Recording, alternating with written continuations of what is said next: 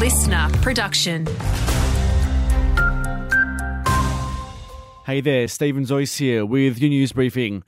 New South Wales farmers are calling on landowners to do their bit to curb high amounts of weeds being seen across the state.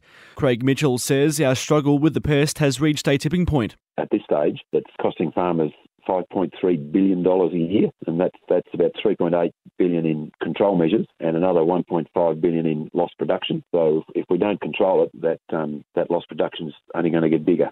The African lovegrass and serrated tussock have been identified as out of control.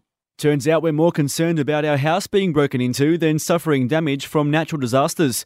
A survey by Compare the Market shows 33% of New South Wales households list burglary as their top concern for their homes for the year ahead. Thunderstorms and hail, which was around 19% for New South Wales, while bushfires was 9.2% of people were concerned the most about bushfires for their home. But perhaps most surprisingly, it was around 30% of people who said they had no concerns for their home at all. That spokesperson, Noemi Hadnagi there. On average, about 2 homes every day are being broken into across the region. And training is well underway with a charity runner gearing up to slog it out on a 100k journey from Albury to Wagga.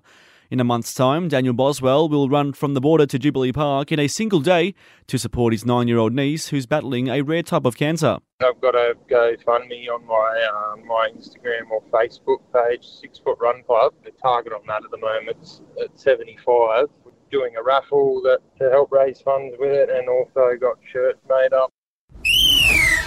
To sport now, and in league, our Bulls junior rep sides will be hoping the home ground advantage will help turn the tables this weekend when they take on Monero in Wagga. Both the Laurie Daly and Andrew Johns Cup sides are coming off the back of heavy losses to Newcastle Maitland in round 4. The under-18s still searching for their first win of the season.